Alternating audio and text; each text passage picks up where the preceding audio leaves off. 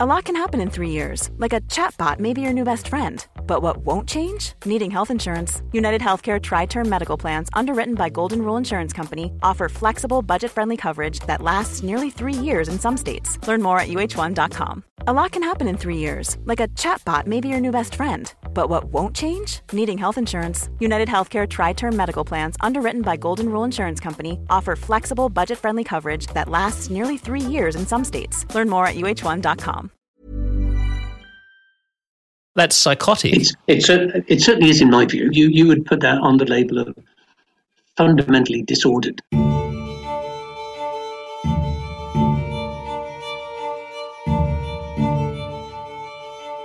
Hello, and welcome back to 1 Minute Remaining. My name's Jack Lawrence, the host and creator of this show.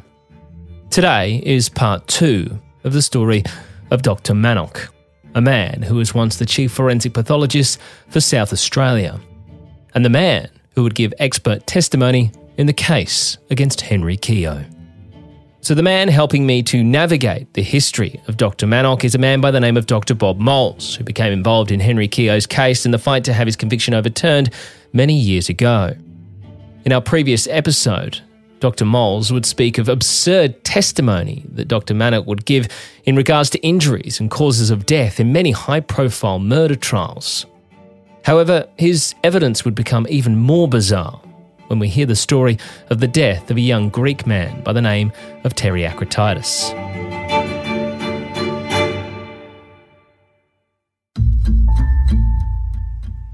We have the case of a young man called Terry Akratitis. I think he was in his mid-30s, and his body was found beside a radio communications tower on the outskirts of Adelaide. So this is high up on a hill. You've got a radio communications tower, and his body's found lying on the ground adjacent to the tower. Dr. Manock didn't actually do the autopsy himself. Dr. Ashby did that.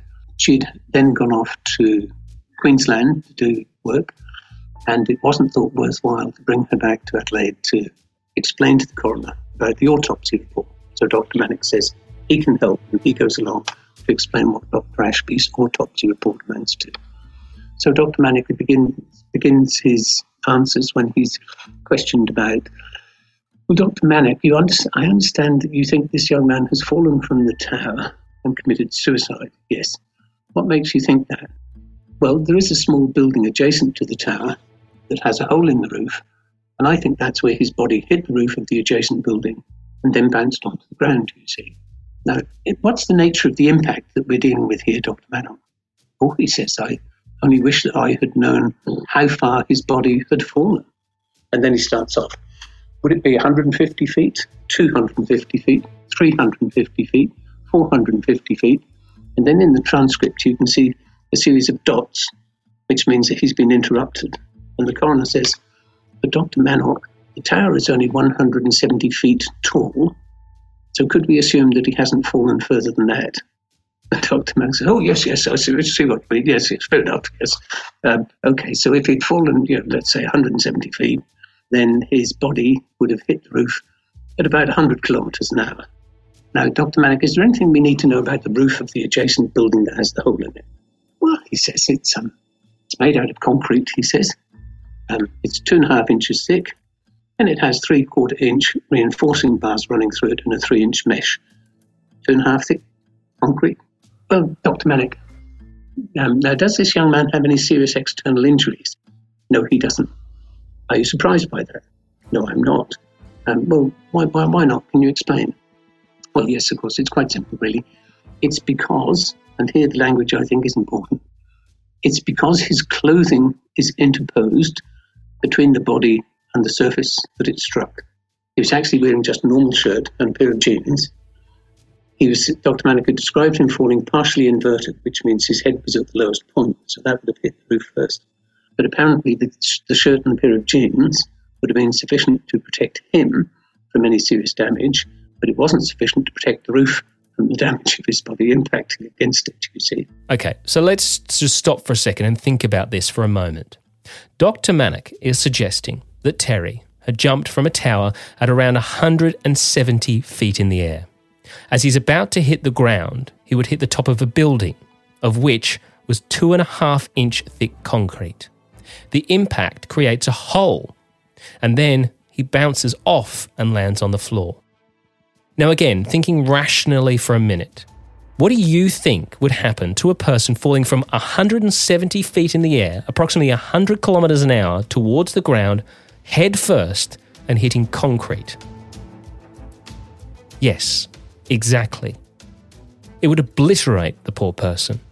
Dr. Manock is suggesting this gentleman was protected from the fall by his clothing. So then he's asked, do we have any photographs of the body when it was found? No, unfortunately, we don't. And apparently, one of the police investigators had gone out there as the photographer, the crime scene photographer, but was unable to take a photograph because he either didn't have his flash bulb with him or he'd left his batteries behind or something like that, you see. So we don't have any photographs of the body in situ. Now, do we have any photographs of the body at the autopsy? Oh, no, he says, unfortunately, we don't. And why is that? Why don't we have photographs of the autopsy? He says, well, we did start the autopsy at 8:15 in the morning, and the photographer doesn't arrive in until 8:30. But there's no questions then about, well, why didn't you ask the photographer to get in 15 minutes early, or why didn't you just hang around? Surely you didn't do the autopsy in 15 minutes, did you? Any of those questions, but none of those questions are asked. So that means the photographer's absent and we don't have any photographs taken at the autopsy. As anyone would know and fully understand, photos at crime scenes and at something as serious as an autopsy are incredibly important. It's important evidence for a whole raft of reasons. But for one, Dr. Moles says is because of something called validity, which is the second stage of death and one of the signs of death. Dr. Moles explains. Once a person dies, the heart stops beating, obviously, and the blood, being fluid within the blood vessels, is then controlled by forces of gravity. And so the blood will begin settling at the lowest part of the body, except where the body is in contact with a hard surface. So if you imagine the body's lying flat on the ground, on its back, the blood will begin to settle in those areas of the lower back and around the legs and so on. But it won't settle in those areas where it's in contact with the ground. So that would be the shoulders, the buttocks and so on. And they would be blanched white, and the blood that's settling would begin to darken and go a purplish colour. And after a while, the blood becomes settled and congeals and becomes fixed.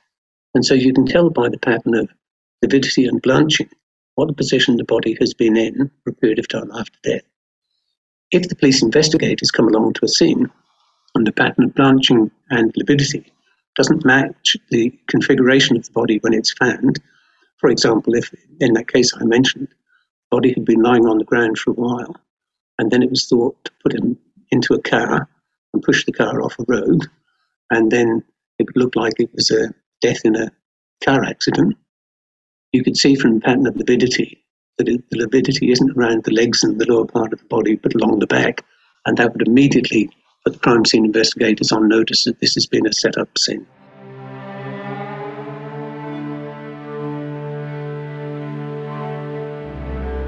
What then comes into question is time of death, which had already been established by the person who actually originally carried out the autopsy.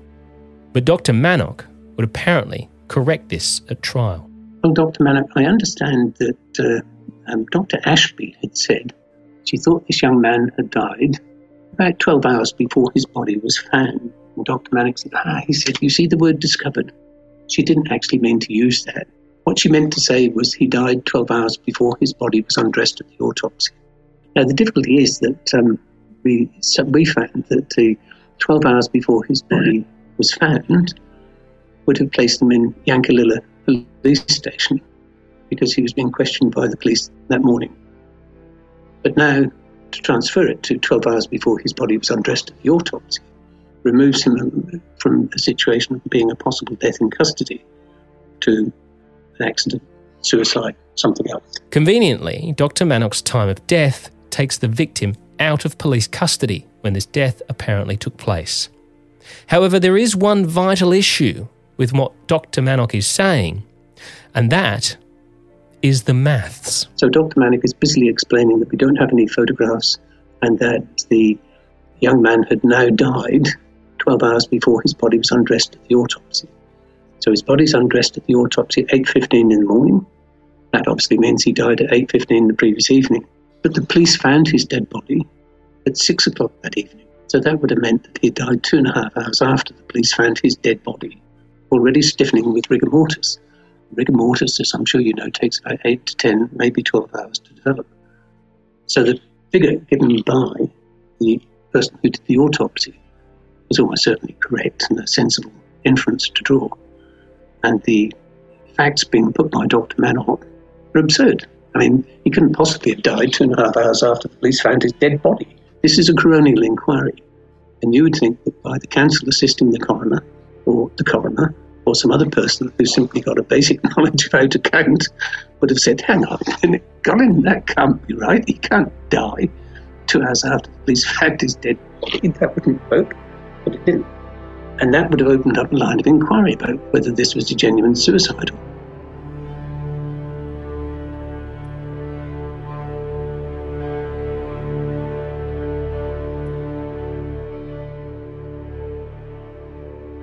So it would appear that Dr. Manock was not just seemingly sending innocent people to prison or potentially covering up suspicious deaths. He would also go on to misdiagnose the deaths of 3 infant children. Just another word of warning, some people may find the following story distressing. Listener discretion is advised. So we have 3 young babies. They're all under 1 year of age, and Dr. Manock has done the autopsies on all 3 of them. They're completely separate cases. They're not related to each other, and they happened at different times and different places and so on. But the common factor is that Dr. Manock had diagnosed the cause of death as being bronchopneumonia. Bronchopneumonia is a type of pneumonia that inflames the tiny air sacs inside the lungs. In an autopsy, this would be diagnosed by taking scrapes from the lungs, placing them onto slides, and then staining them with a solution to determine the presence of the infection. So the police and the doctors at the hospital became a little concerned by Dr. Manock's theory. They believed the children may have died from some form of abuse or non-accidental injury. They would raise their concerns with the coroner, and the coroner would agree to hold an inquiry into the deaths of all 3 children, and subsequently commissioning Professor Tony Thomas as an independent pathologist to review the autopsy. And he reported that there was in fact absolutely no signs of bronchopneumonia in any of the children. However, this is what he did find. He then went on to say that one of the babies had 2 serious fractures of the skull, another baby had 15 broken ribs, and the other baby had such a serious fracture of the spine that the specialist in the Women and Children's Hospital said, I've only seen an injury as bad as that once before in my 30-year career dealing with these incidents. And that was when a baby was left unrestrained on the back seat of a car. When it hit the tree, the baby went out through the window. He said, that's the sort of force you need to cause that sort of injury.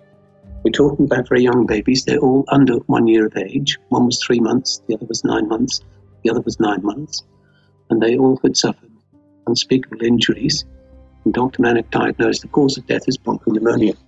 The chief forensic pathologist for South Australia failed to pick up on broken ribs, fractures, and a spinal injury so severe that doctors had only ever witnessed the same injury from an infant being unrestrained in a car during a crash. Instead, however, he diagnosed something that wasn't even there. The coroner then completes his report in which he says, Dr. Manock's autopsies on these babies have achieved the opposite of their intended purpose. He actually closed off investigations instead of opening them up. Once the autopsy reports were presented, the police had to cease their inquiries into possible homicides, infanticides or manslaughter because the babies have died of a naturally occurring disease process. They had nowhere to go with their other inquiries. He also said that in answer to some of the questions on oath, Dr. Manock had given answers that were spurious, and that means not genuine, not from their intended or reputed source, not honest. To give answers on oath that are not honest, as sure everyone will know, means you could well have committed perjury, and that's a serious criminal offence. The coroner also said that Dr. Manock must have claimed to have seen things that could not have been seen, such as signs of bronchopneumonia, because they didn't exist. And Dr. Manock was asked, well, why did you think and what did you see of signs of this? And so Dr. Manock couldn't explain why he thought it was bronchopneumonia, but the effect of his autopsy is that he's giving evidence that to the coroner makes no sense at all.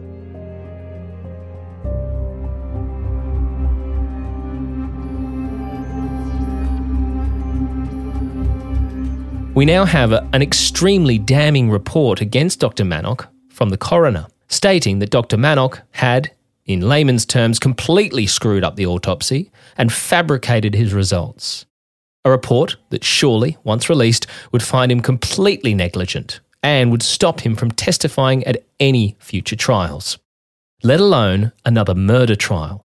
However, instead of releasing the report, the coroner holds off. Why?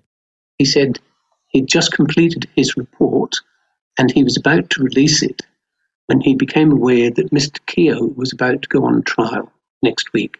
And so he said, I didn't want the release of my report on the baby deaths to interfere with Mr. Keogh's trial. And so I decided, of my own volition, he said, to keep it back and not to release it until after Mr. Keogh's trial had been concluded. And of course, the question then is this information in possession of the Crown. Is there a duty to disclose that to Mr. Keogh, his lawyers, or to the court? And the answer clearly is absolutely yes. So what you see is the coronial report is dated prior to Mr. Keogh's trial and was released 2 days after Mr. Keogh was found guilty of murder. Dr. Manock would go on to give his evidence at Henry Keogh's trial. And, as we know, Henry is subsequently found guilty of murdering his then fiancée, Anna Jane, then going on to serve over 20 years in prison before his eventual release. However, there is also another high-profile murder case involving Dr. Manock and a man who has spent 40 years in prison for that crime, of which he says he's innocent of. So we're going to take a short break, and when we come back, Dr. Moles will take us through that case.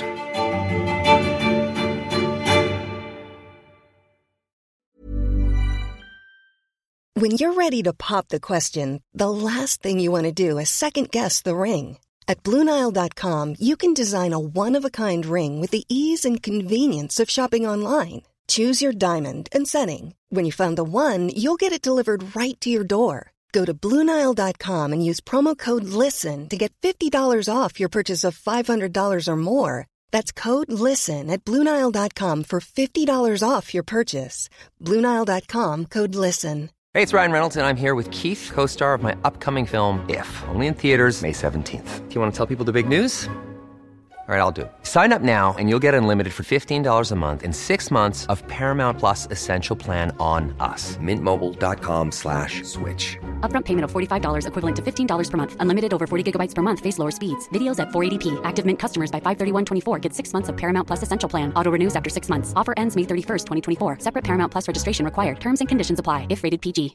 If you're looking for plump lips that last, you need to know about Juvederm lip fillers. With Juvederm Volbella XC and Juvederm Ultra XC, your lip look, whether it's subtle or bold, can last up to 1 full year with optimal treatment and no additional maintenance. Find a licensed specialist and see if it's right for you at Juvederm.com today. That's JUVEDERM.com. Add fullness to lips in adults over 21 with Juvederm Volbella XC or Juvederm Ultra XC. Do not use if you have severe allergies or a history of severe allergic reactions, or if you're allergic to lidocaine or the proteins used in Juvederm. Tell your doctor if you have a history of scarring or taking medicines that decrease the body's immune response or that can prolong bleeding. Common side effects include injection site redness, swelling, pain, tenderness, firmness, lumps, bumps, bruising, discoloration, or itching. As with all fillers, there's a rare risk of unintentional injection into a blood vessel, which can cause vision abnormalities, blindness, stroke, temporary scabs, or scarring. For full important safety information, visit Juvederm.com.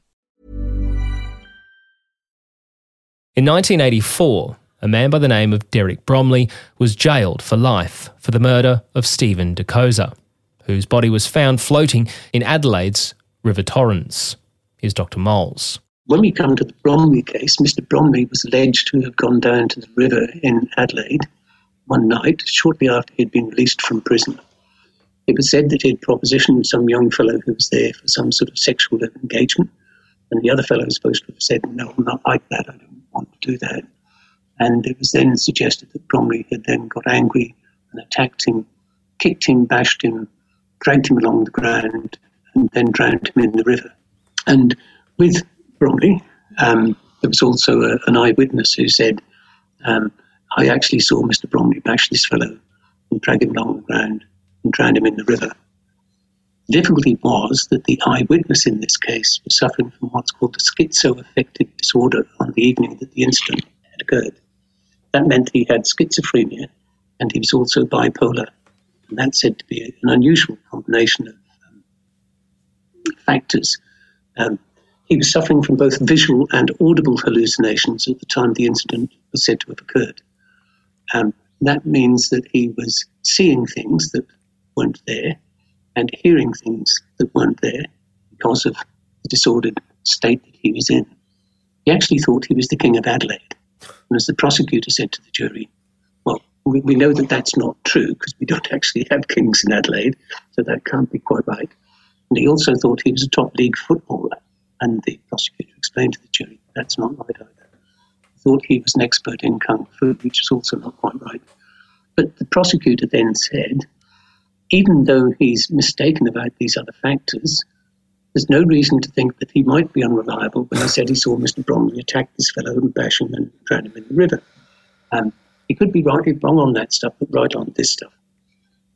At the time of Mr. Bromley's appeal, he had 5 of the country's leading experts on psychiatry and psychology, 5 of them, including the Crown's own expert who agreed with the 4 defence experts. And they were all agreed that the evidence as presented to the jury at the time of the trial about the eyewitness was unreliable and not correct. What they said was the extent of this man's cognitive deficits are so severe that, in fact, he couldn't know whether what he saw was coming from outside stimuli or just from the fact that his brain is operating in a disordered fashion. And so, therefore, anything that he thought he saw or said he saw has to be regarded as inherently unreliable. His evidence could only be accepted as being potentially reliable if it is, in fact, confirmed by somebody else to be so. And that, in fact, means his evidence shouldn't have been admitted. And then we come to the pathology evidence again.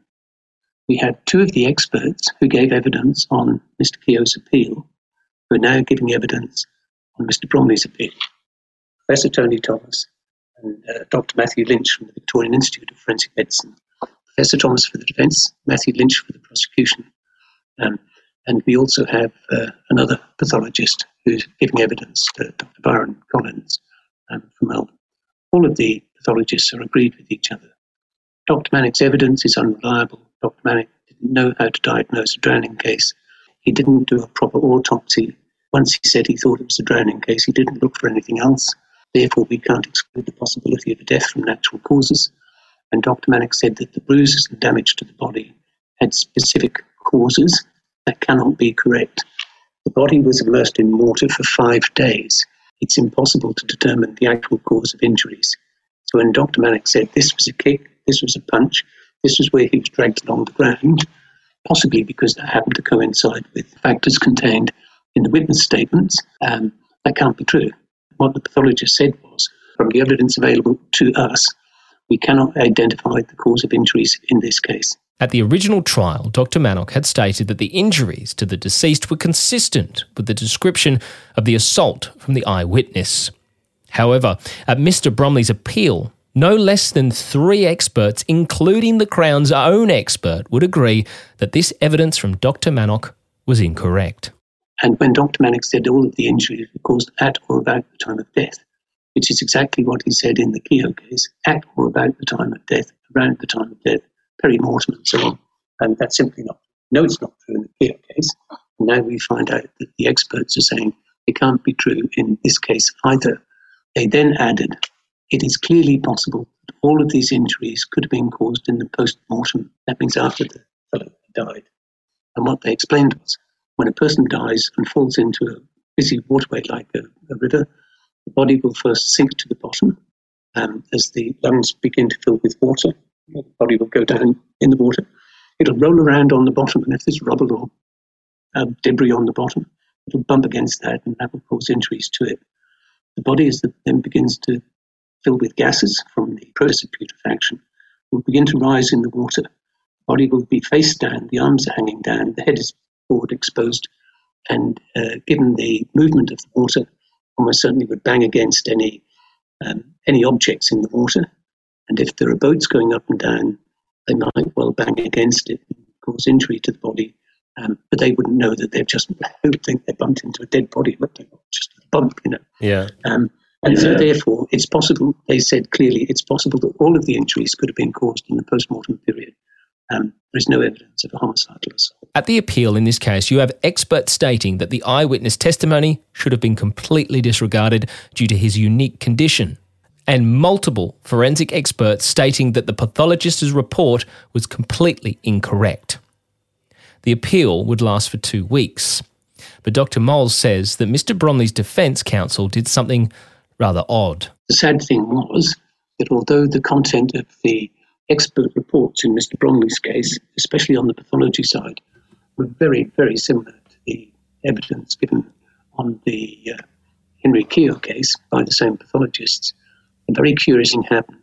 Mr. Bromley had said to his lawyer, who's representing him, one of Sydney's most reputable QCs, a fellow called Greg James QC, former Justice of the Supreme Court, the former appeal court judge in Sydney, and he's handling Mr. Bromley's appeal. Mr. Bromley has written to him and said, please, on my appeal, make the fact that Dr. Manock wasn't qualified to do autopsies, wasn't qualified to give evidence, the first point on my appeal, because when the court hears that, they will have to disregard the entirety of his evidence. It doesn't matter whether he was actually right or not. He didn't have the status to give that evidence to the court, so therefore it has to be excluded.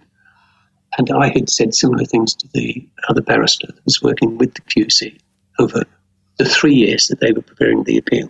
The appeal lasted for 2 weeks.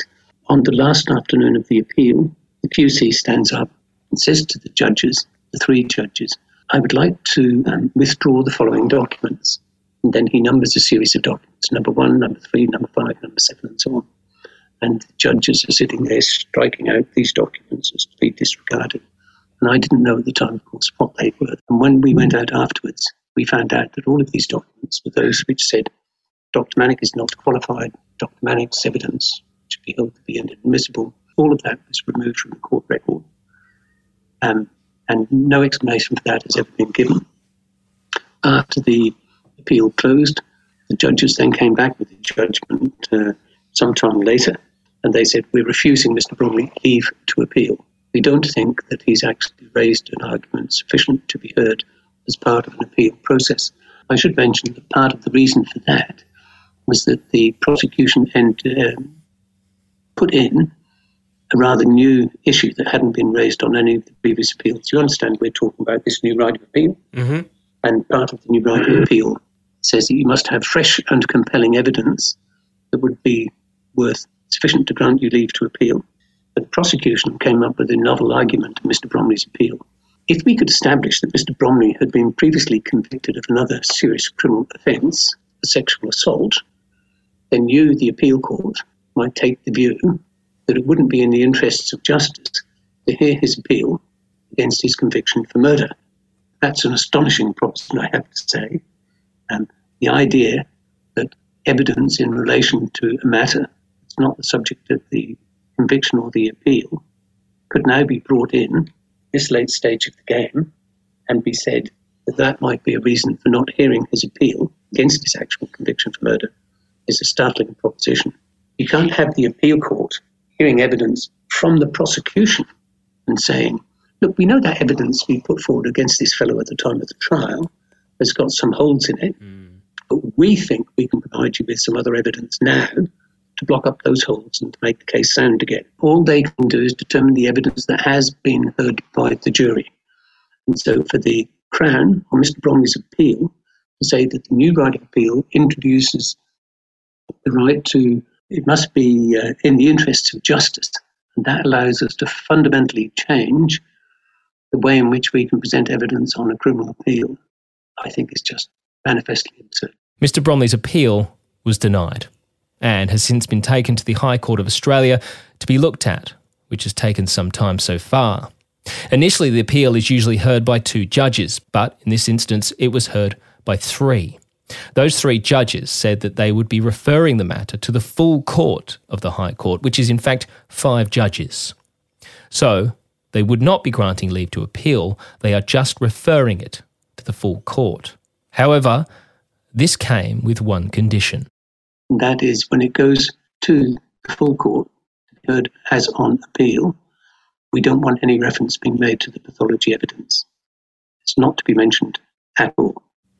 We're hearing it simply on the evidence of the eyewitness. And then I was looking at the submissions that were made by the prosecutor in the case, and in the course of the submission by the Crown, what they said was, the High Court should have regard to the evidence of Dr. Manock as given at trial and the way it was handled by the prosecution and defence at the trial. And I was very concerned about that, because they're now saying, even though you're going to focus the appeal on the evidence of the eyewitness, we all know that the court has to consider that evidence in the context of all of the evidence at the trial. That's the way the appeal laws work. If there's an error, consider the significance of the error in the context of all of the evidence at the trial. And what the prosecutor is then inviting the court to do is to consider the pathology evidence as given by Dr. Manock at trial, the way it was handled by prosecution and defence at trial, as the evidence which provides the context to the eyewitness evidence. They're not looking at the history of his, all his basic rubbish that he's come up with and the fact that he wasn't qualified to do the job. They're literally looking at the evidence that was presented, how it was handled in the court. And so they're looking at it as, this was the evidence that he gave, this was how it was handled, so this is the evidence. That's what the prosecution is inviting the High Court to do. Dr. Moles has subsequently written to not one but now 3 successive Attorney Generals to state that they must direct the DPP, or the Director of Public Prosecutions, to fulfil their duty of disclosure to the High Court, meaning that if they're in possession of any evidence that would bring into question the credibility or competence of a Crown witness, that must be disclosed to the court. Now, on 2 occasions, Dr. Moles has not had much luck. In fact, one of the Attorney Generals would go as far to state that they did not, in fact, have the power to give any orders to the DPP, quoting a certain section of the DPP Act, Section 9. Well, of course, Dr. Moles went to this apparent section of the Act, and it in fact states that the Attorney General does have the power to direct the DPP to do something under certain circumstances, in which this case falls. However, this Attorney General would subsequently move on from office, and Dr. Moles would have to write again to the new Attorney General.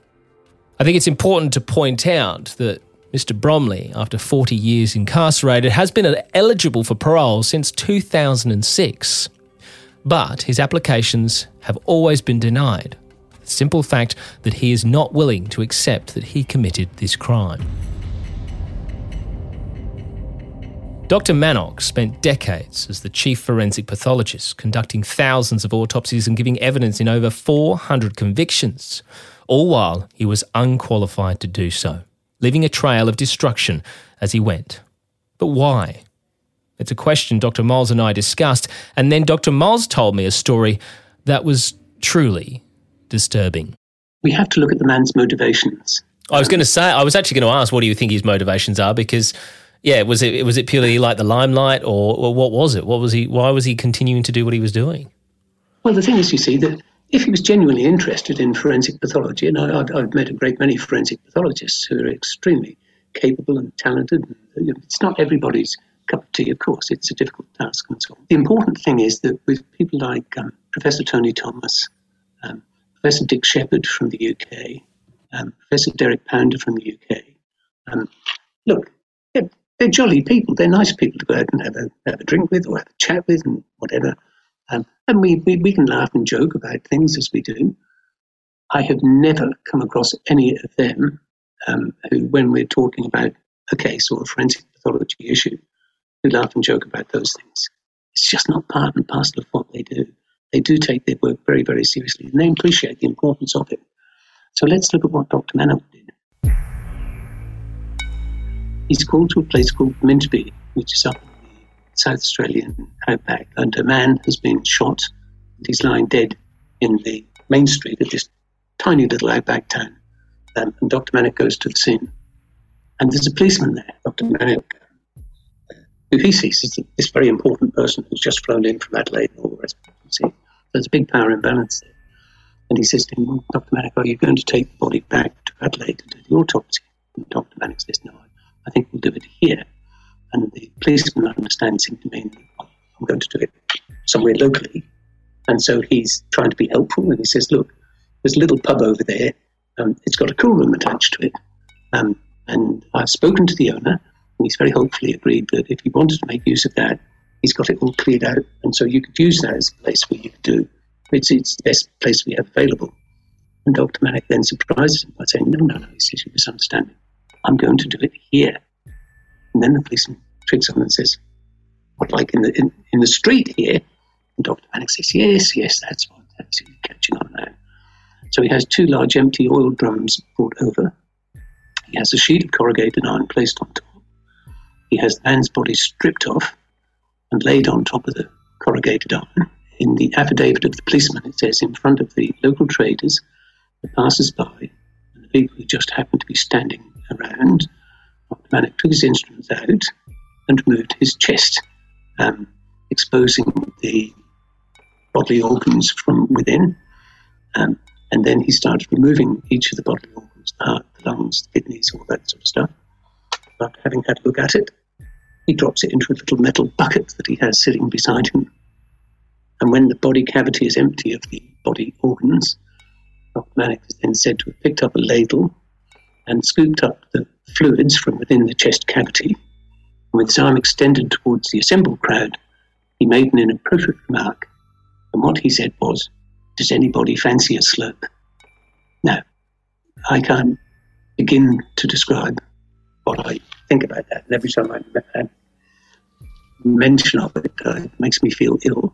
But he, in front of the man's people who knew him, this is his little tiny town, he's dismembering a body in front of people, treating it as some sort of performance art.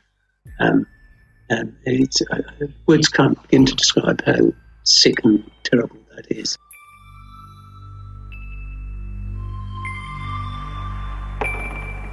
As you said, we can all have a joke and we can all have a laugh. And, I know especially my brother was a former police officer, and, he said, police have got a dark humour because you're dealing with, horrendous things and that sort of stuff. And that's how you get through these things. But there's there's having dark humour, and then there's just being, that's psychotic. It certainly is in my view. I'm no psychiatrist or psychologist. No, me either. But I mean, it's crazy. You would put that on the label of fundamentally disordered behaviour and thinking. And the treatment, it's not the way to treat a person who's deceased, and it's a complete and utter disgrace. Now, the interesting thing about that is that this occurred in public. It occurred in the open. People saw it. I have a report from somebody who was working in Adelaide at the time, who was a legal person, and he says, I joined this legal firm in 1980, so that's shortly after the incident had occurred. And he said everybody in the office was talking about what Dr. Manock had done up at Minterby. It was the talk of the town. People knew about it. And so the question then is, but why didn't somebody stop him? Why hasn't someone stepped in? Why has not anybody stepped in and said, what is going on? Over 27 years, he conducted 10,000 autopsies, and through that time, senior legal people knew for certain that he wasn't qualified. His employers knew he wasn't actually qualified to do autopsies. The prosecution, suppose you say, well, the prosecution has a duty to disclose anything that's in their possession, any information that might have helped the Crown, helped the defence, or opened up a new line of inquiry. And then you have somebody who comes along and say, yeah, but this particular prosecutor didn't actually know about that. You say, it doesn't make any difference. The prosecutor, the individual prosecutor, is deemed to know what the Crown itself knows. So if there's any body which is incorporated as part of the Crown, whether it's a forensic scientist, whether it's the police, or whether it's anybody else, if they know something, the person prosecuting is deemed to have that knowledge. Do you see what I mean? So if the Crown has withheld important information, then the person's entitled to have their conviction overturned. So it really wouldn't help anyone to say, but the actual prosecutor didn't know. That doesn't matter. If the Crown had it within its body of knowledge, then they're obliged to let the accused and the court know. One of the interesting things that happened, you see, leading up to the Keogh and Bromley cases, is the case of Mrs. Emily Perry. She was actually, it's a strange case because her husband had a fit of coughing and chestiness and things like that. So he goes to see his doctor, who refers him to the hospital. And the chap at the hospital is obviously trying to help. And he thinks, I wonder if Dr. Manock could help us with this. He knows about some of these unusual cases and so on. So he refers the matter to Dr. Manock. Dr. Manock comes back and says, I would look at the possibility, the suspicious behaviour going on, and it might well be that he's been given some sort of arsenic poisoning, which has caused him to have this chesty cough and feeling unwell and things like that. So eventually, these reports find their way through to the police and the prosecutors and so on. And Mrs. Emily Perry is charged with administering arsenic poisoning to her husband to try and kill him, attempted murder. And her husband's there at court saying, no, she didn't do anything like that. He said, I spend my time working on old pianolas and pianos, and that's my hobby, and that's what I do. And probably some of the old rat poison or some of the crumbling lead pipes and things like that. He says, it's got nothing to do. So anyway, Dr. Manock then says, but she did know a couple of people who died in what I now think to be suspicious circumstances some years back. There's a couple of people have died that she knows, and now there's another one sort of feeling a bit dodgy. Anyway, so she's now charged with the attempted murder of her husband. She's convicted. She gets 15 years hard labour. She goes up to the appeal court in South Australia, and they say, there's nothing wrong with this, affirms the conviction. It then goes up to the High Court, and we're talking around about 1980, and the High Court says, Dr. Manock's evidence is not fit to be taken into consideration. And then they add for good measure. And the prosecution services in South Australia should use people who are substantially and not just nominally experts in their field. So the High Court saying, this man clearly isn't an expert.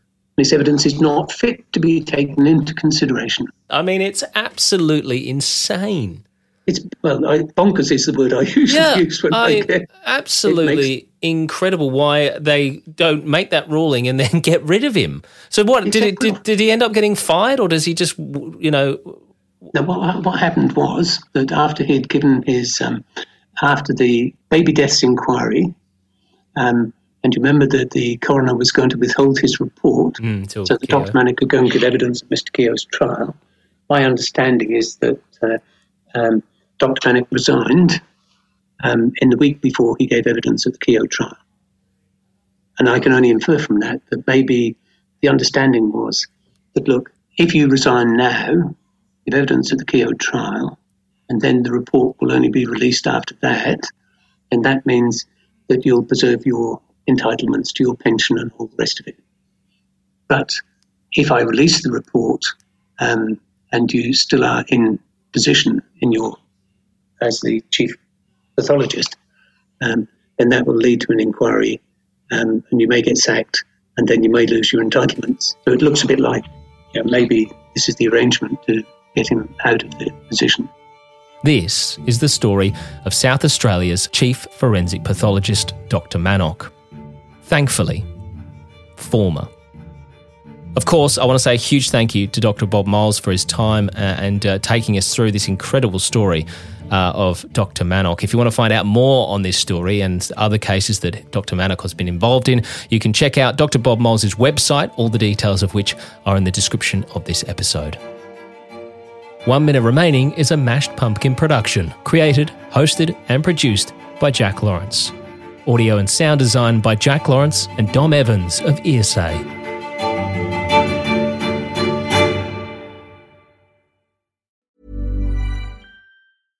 Imagine the softest sheets you've ever felt. Now imagine them getting even softer over time. That's what you'll feel with Boll & Branch's organic cotton sheets. In a recent customer survey, 96% replied that Boll & Branch sheets get softer with every wash. Start getting your best night's sleep in these sheets that get softer and softer for years to come. Try their sheets with a 30-night guarantee. Plus, get 15% off your first order at bollandbranch.com. Code BUTTERY. Exclusions apply. See site for details.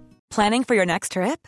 Elevate your travel style with Quince. Quince has all the jet-setting essentials you'll want for your next getaway, like European linen, premium luggage options, buttery soft Italian leather bags, and so much more. And is all priced at 50 to 80% less than similar brands. Plus, Quince only works with factories that use safe and ethical manufacturing practices.